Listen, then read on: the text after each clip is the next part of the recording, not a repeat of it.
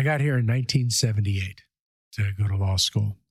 And the one thing I know for sure is that the people who got here with me in 1978 are absolutely positive that it were the people that started getting here in 79 that started screwing up the place. Right. This is Infrastructure Junkies. Welcome, Infrastructure Junkies, to your show. This is a podcast created by right-of-way professionals for right-of-way professionals. The Infrastructure Junkies podcast is the voice of the right-of-way industry, exploring eminent domain, right-of-way acquisition, and infrastructure development. This is Clint Schumacher. I'm Kristen Short-Bennett. And I'm Dave Arnold. Welcome to Austin, Texas. If you're an eminent domain podcast or an Infrastructure Junkies podcast listener and you're saying, hey, I'm not in Austin, well, we sure wish you were here. This is a very special episode, a joint episode between the Eminent Domain Podcast and Infrastructure Junkies, recorded on location at ALI-CLE National Eminent Domain Conference, which is the go-to CLE for eminent domain attorneys who come from all over the country. Now, we want to give special thanks to the program organizers and sponsors, Robert Thomas, Jack Sperber, and Andy Brigham, who made this recording possible. Once about every year or so, Infrastructure Junkies and the Eminent Domain Podcast collaborate to bring you a joint episode. And thanks to Clint Schumacher, we have a real treat for you today. As I said, we're in Austin, Texas, so we wanted to have a show that is uniquely Austin. Well, isn't everything about Austin kind of unique? And thanks to Clint, we have an incredible guest that truly embodies the magic that's Austin, Texas. Hold on. You got Matthew McConaughey? No, even better. Clint, you want to take it from here? You bet. I am very excited about today's guest. We have the former mayor of the city where we are, Austin, Texas. Steve Adler was elected as Austin's 52nd mayor in December of 2014 and was reelected in 2018. He was the first mayor of Austin to serve under the 10-1 council system. Mayor Adler, along with his brother, were the first in their family to graduate from college. After completing his undergraduate studies at Princeton, Mayor Adler moved to Austin to work his way through law school at the University of Texas. Mayor Adler practiced civil rights law for many years and later founded a very successful eminent domain law practice representing landowners, what is now Barron, Adler, Clough, and Otto PLLC, still one of our leading firms in Texas. Mayor Adler also served for 10 years as the chief of staff and the general counsel for the Texas State Senator Elliott Shapley, working primarily on school finance, equity, and access issues. Mayor Adler has been deeply involved with and has chaired many Austin civic and nonprofit institutions over the past 20 years. Together with his wife, Diane Land, Mayor Adler is the proud parent of 3 wonderful daughters, and he joins us today to talk about all things infrastructure, eminent domain, and of course, Austin. Mayor Adler, welcome to the show. We're so happy to have you. It's good to be with you. Welcome to Austin. Thank you. All right, well, let's jump right in. You've recently completed your second and final term of mayor of the city of Austin, having served in that role from 2015 until January 2022. And we're recording this in early February, where you've had somewhat of a historic ice storm here in Austin and a number of electricity lines snapping. And I've remarked and reflected this was a good week to be the former mayor of Austin, most likely. But Austin's one of America's fastest growing cities. Why is everybody moving to this town?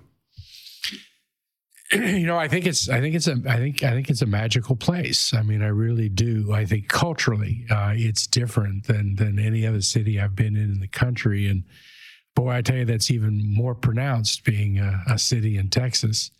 But you know, as I look at it, I think that the one real key factor in this city is that the tolerance for taking risks in this city is higher than any city I know of in the world.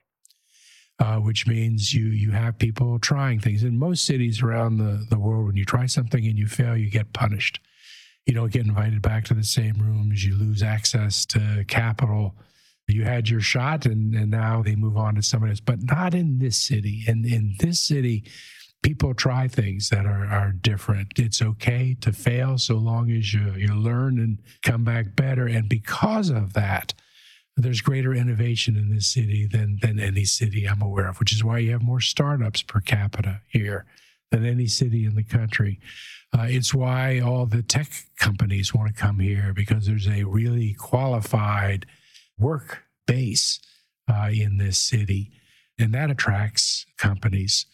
It's also a beautiful city with a river running through. It's right next to the hill country. The music is great. We're one of the live music capitals of the world, and we have the best breakfast tacos in the world. Amen. Really. Well, you first came to my attention as a young lawyer, as an eminent domain lawyer, working on a number of cases that were, leading eminent domain cases. But you bring to us today a very unique perspective. You've represented property owners. You've worked in the legislature. You've, as we've talked about, worked as the mayor of one of America's largest and fastest growing cities. And you've seen eminent domain from many different angles. I'd love, if you don't mind, give us your thoughts on that tension between the necessity of eminent domain and then the impact that it has on private property owners. The tension certainly exists. And I will tell you, as a practitioner, as an eminent domain lawyer, I became really comfortable with that. Not so much the tension, but just the fact of eminent domain. I mean, the fact that the public needs to acquire property from private individuals makes perfect sense. And heck, in our firm, we often used to say that the highest and best use of any piece of property is to be condemned in an eminent domain case. So there was always the remedy that added the fairness to the situation. So I became comfortable with it. But when you move outside of the practitioners, that doesn't exist. In the role I was just in, just the mere concept of being able to take away private money, regardless of whether there's compensation given to it or not, you don't even get to that place. Just the concept of being able to compel the transfer of property hangs up a lot of people, and they don't get past that. I probably would look at my jurors a little bit differently than I did way back when, leaving kind of that insular bubble that is the practitioners of eminent domain. Mayor, it seems to me, I understand you were primarily a landowner attorney when you were practicing law, and then when you became mayor, a public official, and you needed to get things done, and you did get things done. You got a lot done during 2 terms. You had to switch hats, essentially. Did you develop a difference in perspective between being a traditional landowner attorney to now being somebody who's trying to get it done? And you're dealing, essentially, not directly, you weren't dealing with landowner attorneys, but they're still out there, from our perspective, sometimes in the way of a project. Did you feel a shift in perspective, or did you just kind of take it all in stride? Oh, there's definitely a shift in perspective that goes along with the shift in position. I remember the first few days of being mayor. I was taking the elevator up to my floor. There was a young woman also on the elevator as we were headed up. And I could tell she wanted to say something to me and wasn't quite being able to get out whatever it was that she wanted to say. But I could tell by the floor that she pressed, she was headed to the city attorney's floor in the building. So she was an attorney or staff up on that floor. And I said hi to her and introduced myself, because I was the new kid in the building. And still, you could tell. And just before the elevator door opened up, she looked at me, she said, "So you're on our side now, right?" What did you say? I said, absolutely. Absolutely. Oh, that's great. It did mean I had to leave the firm and turn it over to Chris. And that was hard to do. But obviously there were conflicts. But yes, a difference in perspective. But from a legal standpoint, the city attorney made very clear to me when I was elected that I was mayor and not the city attorney. And that was hard sometimes, as I would watch our city attorney's office prosecute a case differently than I would have right. If I was one of the attorneys working on the case. But the real difference is, from a policy standpoint, is going back to the question we talked about earlier, which is there's a public policy premium because of popular sentiment to avoid condemnation rather than just to recognize it as a civic tool. Well, You've been quoted. I want to talk a little bit about some of the things that happened during your terms. You've been quoted as saying that this is Austin's golden age of mobility. I love that. And during your time as mayor, 2 major infrastructure bonds passed. The Project Connect was a $7.1 billion transit plan involving new rail lines, rapid transit, bus lines, and more, including $300 million in funding for anti-displacement initiatives.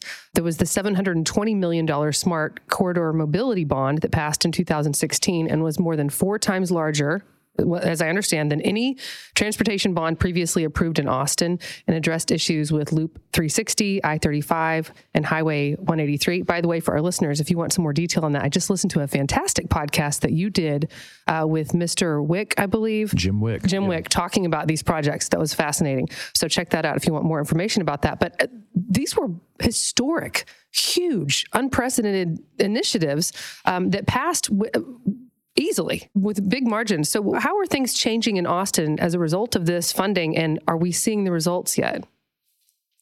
That was a good list. Right? I know. It made me happy to read it. And it wasn't even everything that needed to be on that list. Heck, we passed a bond for almost $500 million just for active transportation for the bicycle network and sidewalks and trails in addition to that. But it was a shift, and really it's what the community needed. When I ran for election in 2014, we weren't talking about social justice issues. We weren't talking about homelessness. We were talking about congestion, right?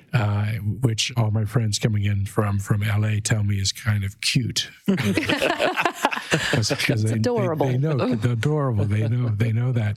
But in the 20 years before I got elected, cumulatively, we didn't do as much in transportation bonds as we did that very first bond in 2016.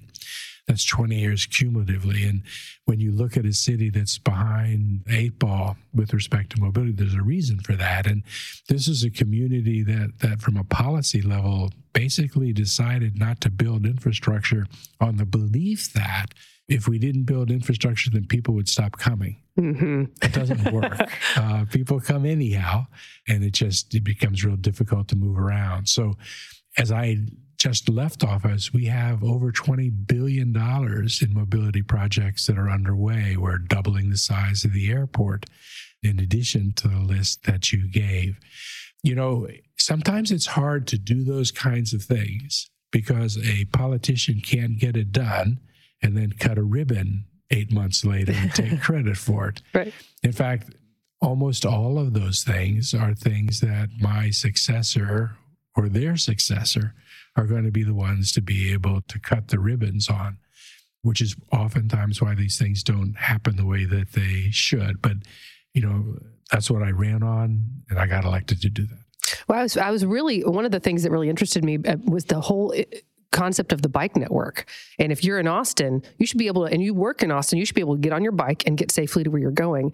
And I think it was Mr. Wick on the podcast that was talking about every person that you see on a bike is not in a car. And we're Texans, we love our cars, but it's really important for those to be safe and accessible for everybody to get around on the bike. But I think they said or maybe you said this on that podcast, that bike network isn't even going to be done until 2025. The things that you've laid out while you were mayor, you're right. We're going to see that for years and maybe decades to come, the results of those. Isn't that right? Absolutely. What you said is true. And, you know, it was scheduled to be done sometime in the 2030s. Oh, wow. But we moved up that investment. So to get it done in 2025 was a huge acceleration of that project. But when that's done, the Austin bicycle network will be larger than any city in the country other than New York City. Wow. And people will be able to move around. I went to the Northern European countries with the then Secretary of Transportation, Fox, under Obama.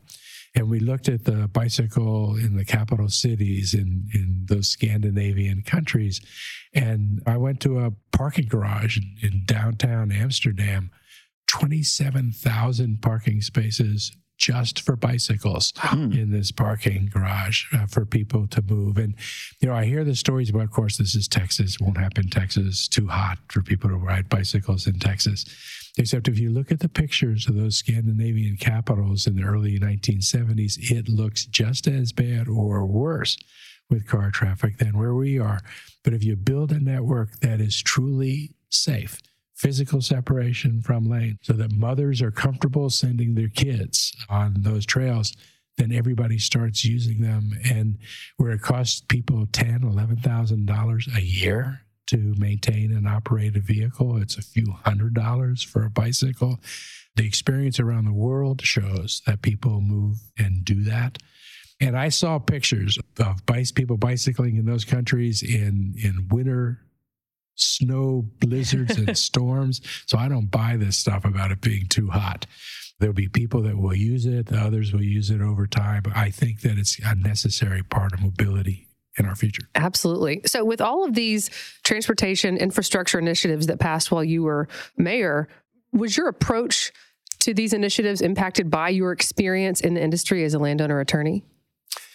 I think so, because the projects didn't scare me. And the scale that needed to happen in order to really get things done was something that I was used to. You know, in 2016, when I was proposing that $720 million bond to improve 360 and 183, but most of it, $500 million of it, was our main corridors, Burnett Road, Lamar, get more people through them in the same amount of time. No one on my council was supporting a bond that was that size. Probably the consensus on the council when I initially proposed it probably would have been like $100 million. Except I had seen $100 million projects. I knew what you could get done for $100 million, and it was not transformative change. So I think that part of it was getting used to the scale, not being scared of projects, recognizing that they're long-term, but knowing that they needed to be kicked off. And again, acquiring property in order to be able to get things done was just a civic tool. Robert Thomas here. I'm one of the planning chairs for the National Eminent Domain and Land Valuation Conference, coming at you live from Austin, Texas, where we're in the midst of the 40th edition of the conference. I'd like to invite you to join us for the 41st edition of the conference, now set for February 1 through February 3, 2024 at the JW Marriott in New Orleans. Yes, please join us at this time next year in New Orleans for 2.5 days of programs devoted to right-of-way, condemnation, appraisal, and all of the topics we in the industry love. This program is designed for lawyers, appraisers, policymakers and planners, right-of-way professionals, and others in the industry. So please, I'm inviting you to come join us in New Orleans, February 1 through February 3, 2024, for the American Law Institute CLE Eminent Domain and Land Valuation Litigation Conference. Thank you. This episode of Infrastructure Junkies is proudly brought to you by my company, Blackbird Right-of-Way. We specialize in relocation assistance services nationwide. From one parcel to 100, let Blackbird handle your relocation challenges. You can find out more about us at our website. It's blackbirdrow.com. That's blackbirdrow.com. All right, I'm going to pivot just a little bit. You were one of the lawyers in State versus Schmidt, which is one of Texas' seminal cases on the issue of community damages, whether things like diversion of traffic, increased security of travel, lessened visibility to people that are going by, and inconvenience of construction activities, whether those kinds of things are compensable. But one of the things that's always interesting to me is the story behind that case. And so I'd love to hear that. I mean, it's a case that's been cited in California and Minnesota and South Dakota, but what's the backstory? How did that case come to be and make its way all the way to the Texas Supreme Court? Whenever I think about that case, I'm reminded of the often used expression that, Schmidt happens. Because I lost that case. My firm, we lost that case. Leon Schmidt, an elderly, kind of crusty landowner that had acquired property in his lifetime. I'm not sure he ever sold a piece of property.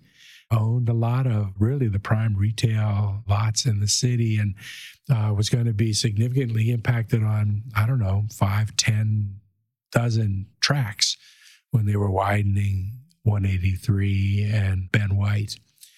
So he was a prime client for eminent domain firms to get.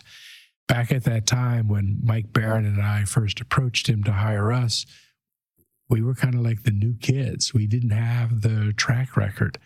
I mean, the real dons of eminent domain back then were Robert Norris and Danny Womack. And they were the ones really that had kind of cornered the market. So I remember Mike and I being in his office, which could not have been more than 4 feet by 5 feet in his department store that he had downtown on Congress Avenue, urging him to hire us. And for some reason, he did. I nearly lost case by countering his offer to hire us. And he looked at me and said, well, thanks for stopping by, at which point Mike Barron kicked me out of the room and apologized for this young kid he'd brought along, but the firm would take Mr. Schmidt's offer. So we handled those cases, and it was really what established our firm. I remember we won the case at the Court of Appeals in one of the most lengthy, well-written Court of Appeals opinions I have ever seen in any case or any field of jurisprudence. And the Supreme Court denied writ on the appeal by the state of Texas. And we thought the case was over, and we had won big. And on a motion for rehearing the writ denial, the Supreme Court took the case. And then, obviously, it didn't go well for the good guys back then. I'm going to pivot again, and this isn't even in our outline. I'm surprising you on this one, but I have really enjoyed reading about what an advocate you are for women and girls. And during your term as mayor, you were very involved in being an advocate. And just for our listeners, just for fun, we're not going to cover this in detail on this podcast because we're talking about infrastructure, but Google Mayor Adler and Wonder Woman. Okay, just do it. And if you don't know that story, I'll tell you very briefly that there was Alamo Draft House had a screening of the new Wonder Woman movie for just women, and some nincompoop moron felt compelled to send an email to Mayor Adler saying this is ridiculous and women are the second class gender and blah, blah, blah. And Mayor Adler, you wrote the most brilliant response to this man. It was hysterical. It was accurate. It was wonderful. So listeners, go check it. Just Google. It will pop right up. It's one of my favorite stories about your term as mayor. So as a woman, I appreciate your initiatives and your advocacy for women and girls. So thank you for that. That was my side note. I'll get back to the outline. Sorry about that. Okay. At the beginning of every new year, our beloved Austin-based Texas Monthly releases their Bum Steer of the Year award issue. And I will tell you, I love this. I've loved it since I was a kid. My parents would get Texas Monthly. For those of you that don't live in Texas or don't get Texas Monthly, they just kind of poke fun at those of us in this great state who have done something kind of goofy. And sometimes it's really weird stuff where police arrest some woman for surfing on her car. I mean, it can be weird stuff. Sometimes they poke fun at politicians. Here's what's interesting about this year's Bum Steer of the Year awards. Texas Monthly has awarded the Bum Steer of the Year award to the city of Austin, which perplexed me. The magazine went pretty hard on you guys, saying that Austin is, quote, not only is it a surf park town, it's a prohibitively expensive one. And they went on to say, quote, the bang you get for your buck is terrible traffic, doubled property taxes, annual rent hikes, chain restaurants from Denver and Portland, Oregon sidewalks littered with electric scooters lying flat on their backs, and a culture owned primarily by Live Nation, end quote. Is there any validity to these statements? And is Austin still weird? I got here in 1978 to go to law school. And the one thing I know for sure is that the people who got here with me in 1978 are absolutely positive that it were the people that started getting here in 79 that started screwing up the place. Right. I mean, it just wasn't the same after they got here in 79 and 80. And the amazing thing about this city is the people who got here 4 years ago love this city and are sure that the people who got here 2 years ago are the ones that started screwing up the place. Yeah. You know, there's a wonderful bar place to hear music, the Hole in the Wall on the track.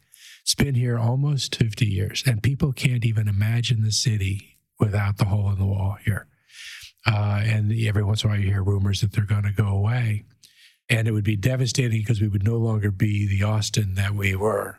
Except that I remember when I got here for law school, and it was the new kid on the block, and nobody knew anything about this hole in the wall that had shown up in the city. This is a magical place, and it's the people who come here self-select to live here. And yes, it's changed, but Austin does change well. I'm reminded of the old Yogi Berra deal about how that place is so popular and packed that no one goes there anymore.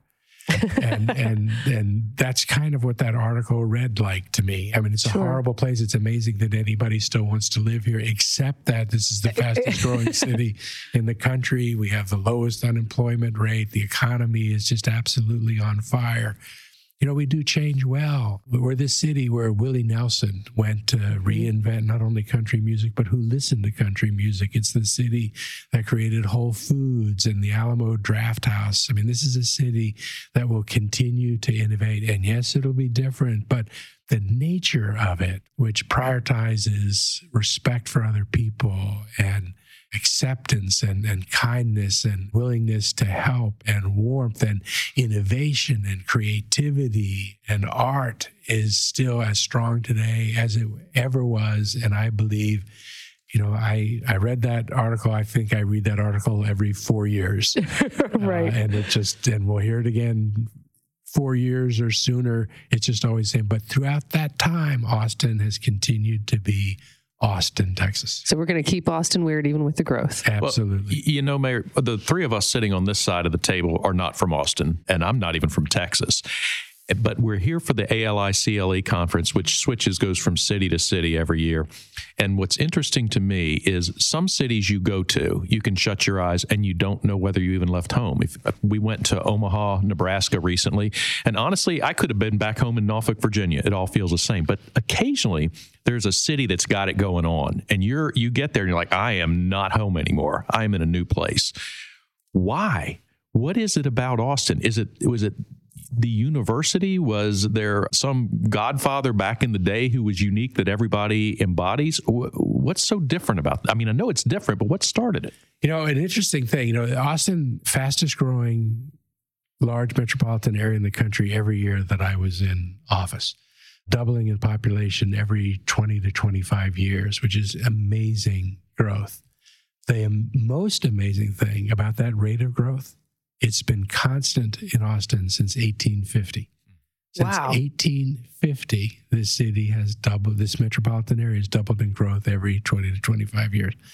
So I'm thinking that there's something in the water here, or the air. I mean, it is a beautiful place, and it self-selects for certain people, and I think that becomes kind of reinforcing. Obviously, I think the university helps a lot. Having the state capitol here helps a lot. This is a really, really progressive, liberal city in the middle of a really, really conservative state. And it's a wonderful state, but the people who come here because they want to live in Texas, because there's no income tax or whatever, then have to make a choice. And a lot of people will go to Houston, which is a great city, and Dallas, which is a wonderful city, or San Antonio. But the people that would be happy there wouldn't really be as happy here, and vice versa.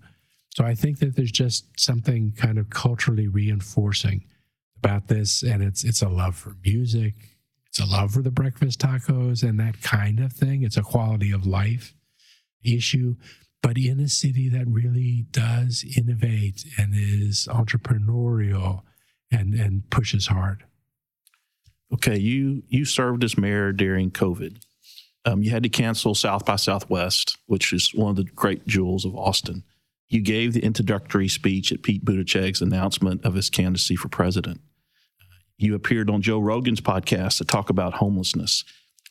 As you look back on your term as mayor over the last roughly decade, what stories do you look back on and go, wow, I can't believe that happened?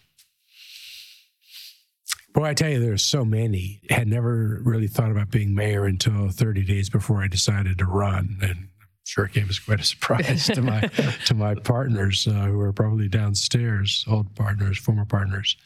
But almost every day had moments like that. As I look back, the mortality rate in Austin for COVID was half of what it is for the state of Texas and for the country. And we helped impact that. If the state had the same mortality rate as a whole that we have in Austin, almost 45,000 Texans would still be alive today. Wow. So I look back at those things and I say, wow, we made a difference. They were hard. We were in court with our governor and they're tense and those kinds of things, but we were stayed safe.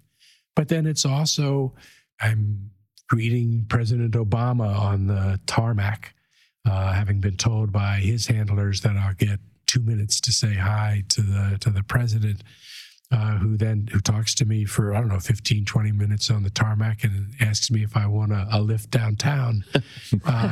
So jumping into the beast with the president and heading to downtown Austin, stopping to get a couple tacos on the way. I mean, that's a wow moment. Sitting around a table, same size as the table that we're at here today, with the Secretary General and with the Mayor of London, Secretary Guterres and Amir Khan from London, talking about climate change and what cities need to be doing, and setting up the COP27 conference that was soon to be held in Egypt. I mean, those are the moments you pinch yourself with the president in the White House, arguing immigration policy with Attorney General Sessions early in President Trump's term. But it's even here locally when you're in front of the first grade class and kids are talking to you about their perception of city and what they like about the parks. It's being stopped on the street by somebody who complains or somebody who is ecstatic. I mean, it's not me at that moment. It's really the office. And you go through 8 years of this, and it is such an incredible honor and privilege to be in this office, to be mayor of a city like Austin. It's almost every other moment is oh my God, I can't believe this is real. Are you done with politics? I don't know. We'll have to wait and see. I stayed really focused on being mayor through the end of the term because I knew as soon as I started looking elsewhere, I would lose track of what it was that I was doing. I need to take a moment here and reintroduce myself to my girls and to Diane and apologize for having disappeared a lot of the last 8 years. But we're in a lot of conversations with a lot of different people in a lot of different places, and I'm not sure what happens next, and I'm loving that. Well, I'm anxious to see what you do next. Okay, so as Dave said in his introduction, most of the people that listen to my podcast are lawyers. And there was something that you are in eminent domain lawyers at that. There was something that you said that I kind of want to follow up on as my last question, because I think it would be very insightful to me, and I trust it'll be very insightful to my audience. One of the things you said was, given the experience you now have, if you were back practicing eminent domain law again, you would talk to a jury differently. Why is that? And what would you do differently? What would you say? I think for me that I tended to intellectualize cases. I felt like if I could make absolutely the best logical argument supported by facts and data, that I would win. And quite frankly, I was really comfortable in that environment. So my cross-examinations were almost all really technical. And we would come up with ways to be able to cross-examine that really use the science of appraising to be able to make those cases. I probably argued from my head, perhaps because that's where I was most comfortable going. And frankly, we were pretty successful in doing that. I entered a world which is very different from that in the political world, especially over our last 2, 4, 6 years, where facts are not as important as how people feel. And people come in with such strong opinions about so many things. You're not really going to change a lot of people's opinions on things. So being able to make arguments that are more of a feeling argument, that really go to impressions that people have. And I'm not saying one is better or worse, they're just different. I think that if I were to argue in front of a jury tomorrow, it would be significantly different than how I argued 9 years ago, just because I think I have really lived in a world that is different than the one that I used to live in. That's extraordinarily insightful. Thank you for sharing definitely.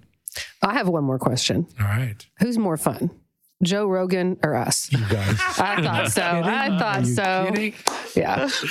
Eat your heart out, Joe Rogan. Yeah, I'm sure he's listening. I'm sure. We've tried to initiate a Twitter war with Joe Rogan about 6 times, and it's for whatever reason, it's never taken off. He's not taking the bait. Clint, don't you usually have a cross-examination to end your podcast? You want to cross-examine the mayor? Yeah, if you don't mind. Do it. That'd be great. So we have 3 questions that we normally ask it's everybody's favorite part of the show. We call it our cross-examination segment because it's a chance to let our listeners get to know you a little bit better. This interview's been a little bit different because we've gotten to hear a lot about your life outside the courtroom and the court setting, but I think this will still be fun. So question number 1 is do you have any book or podcast that you would recommend to the listeners? Anything good that you've read or listened to you think other people ought to do the same?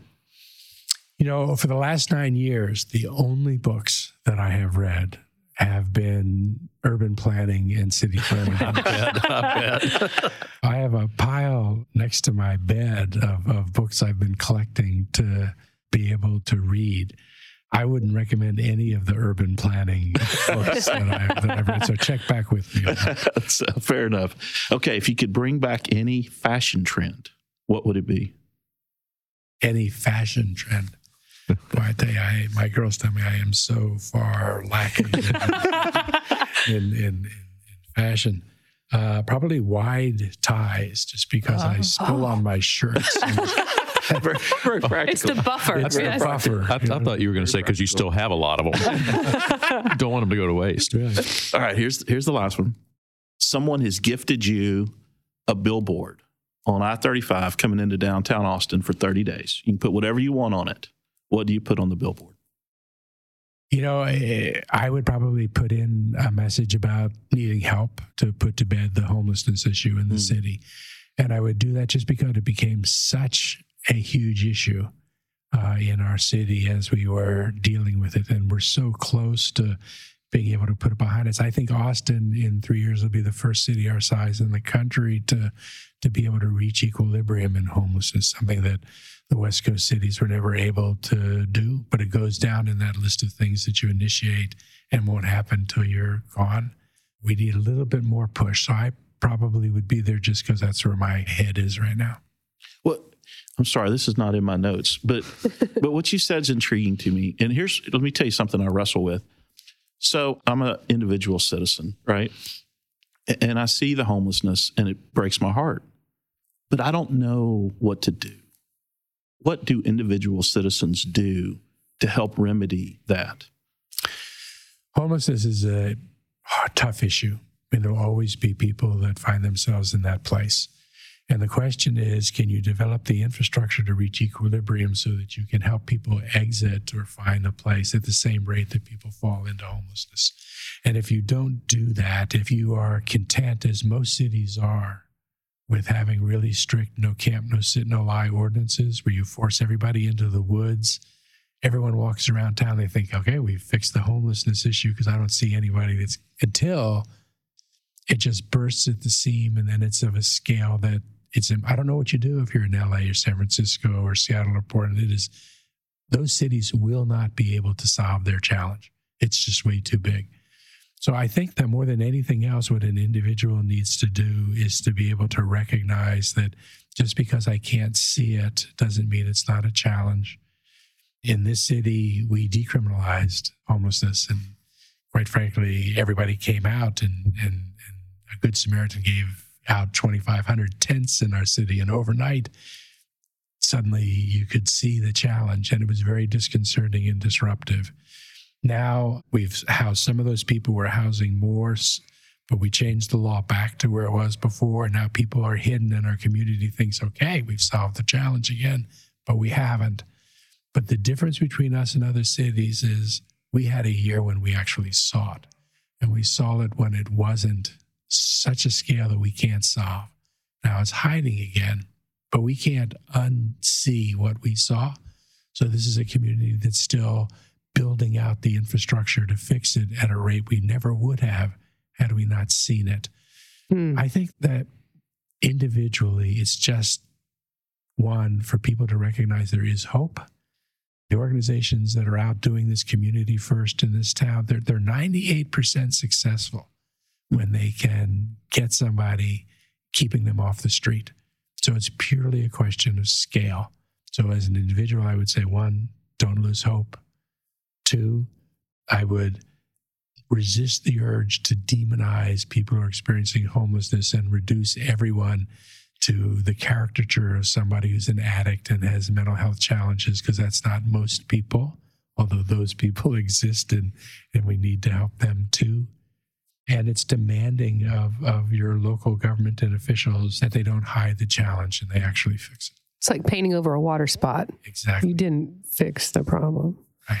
Wow. Well, this conversation has been gold. I really have enjoyed it. I am so happy you took some time to join us here in wacky Austin, Texas. And Clint, thank you so much for setting this up. Yeah, you know what? The thanks needs to go to Steve Adler, who was very, very gracious to give us his time to come, very humble.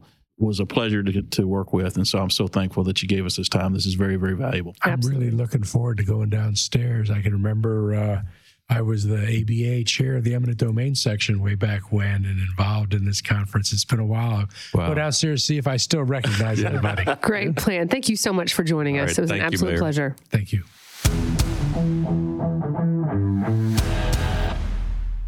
Kristen Bennett and I sure hope that you're enjoying this episode. When you finish this show, please check out our new website at infrastructurejunkies.com. That's infrastructurejunkies.com. While you're there, please sign up for our mailing list. Also, follow us on the Twitters at IJPod, LinkedIn, Facebook, Instagram, and we're even on TikTok. You can find us anywhere. Thanks for listening.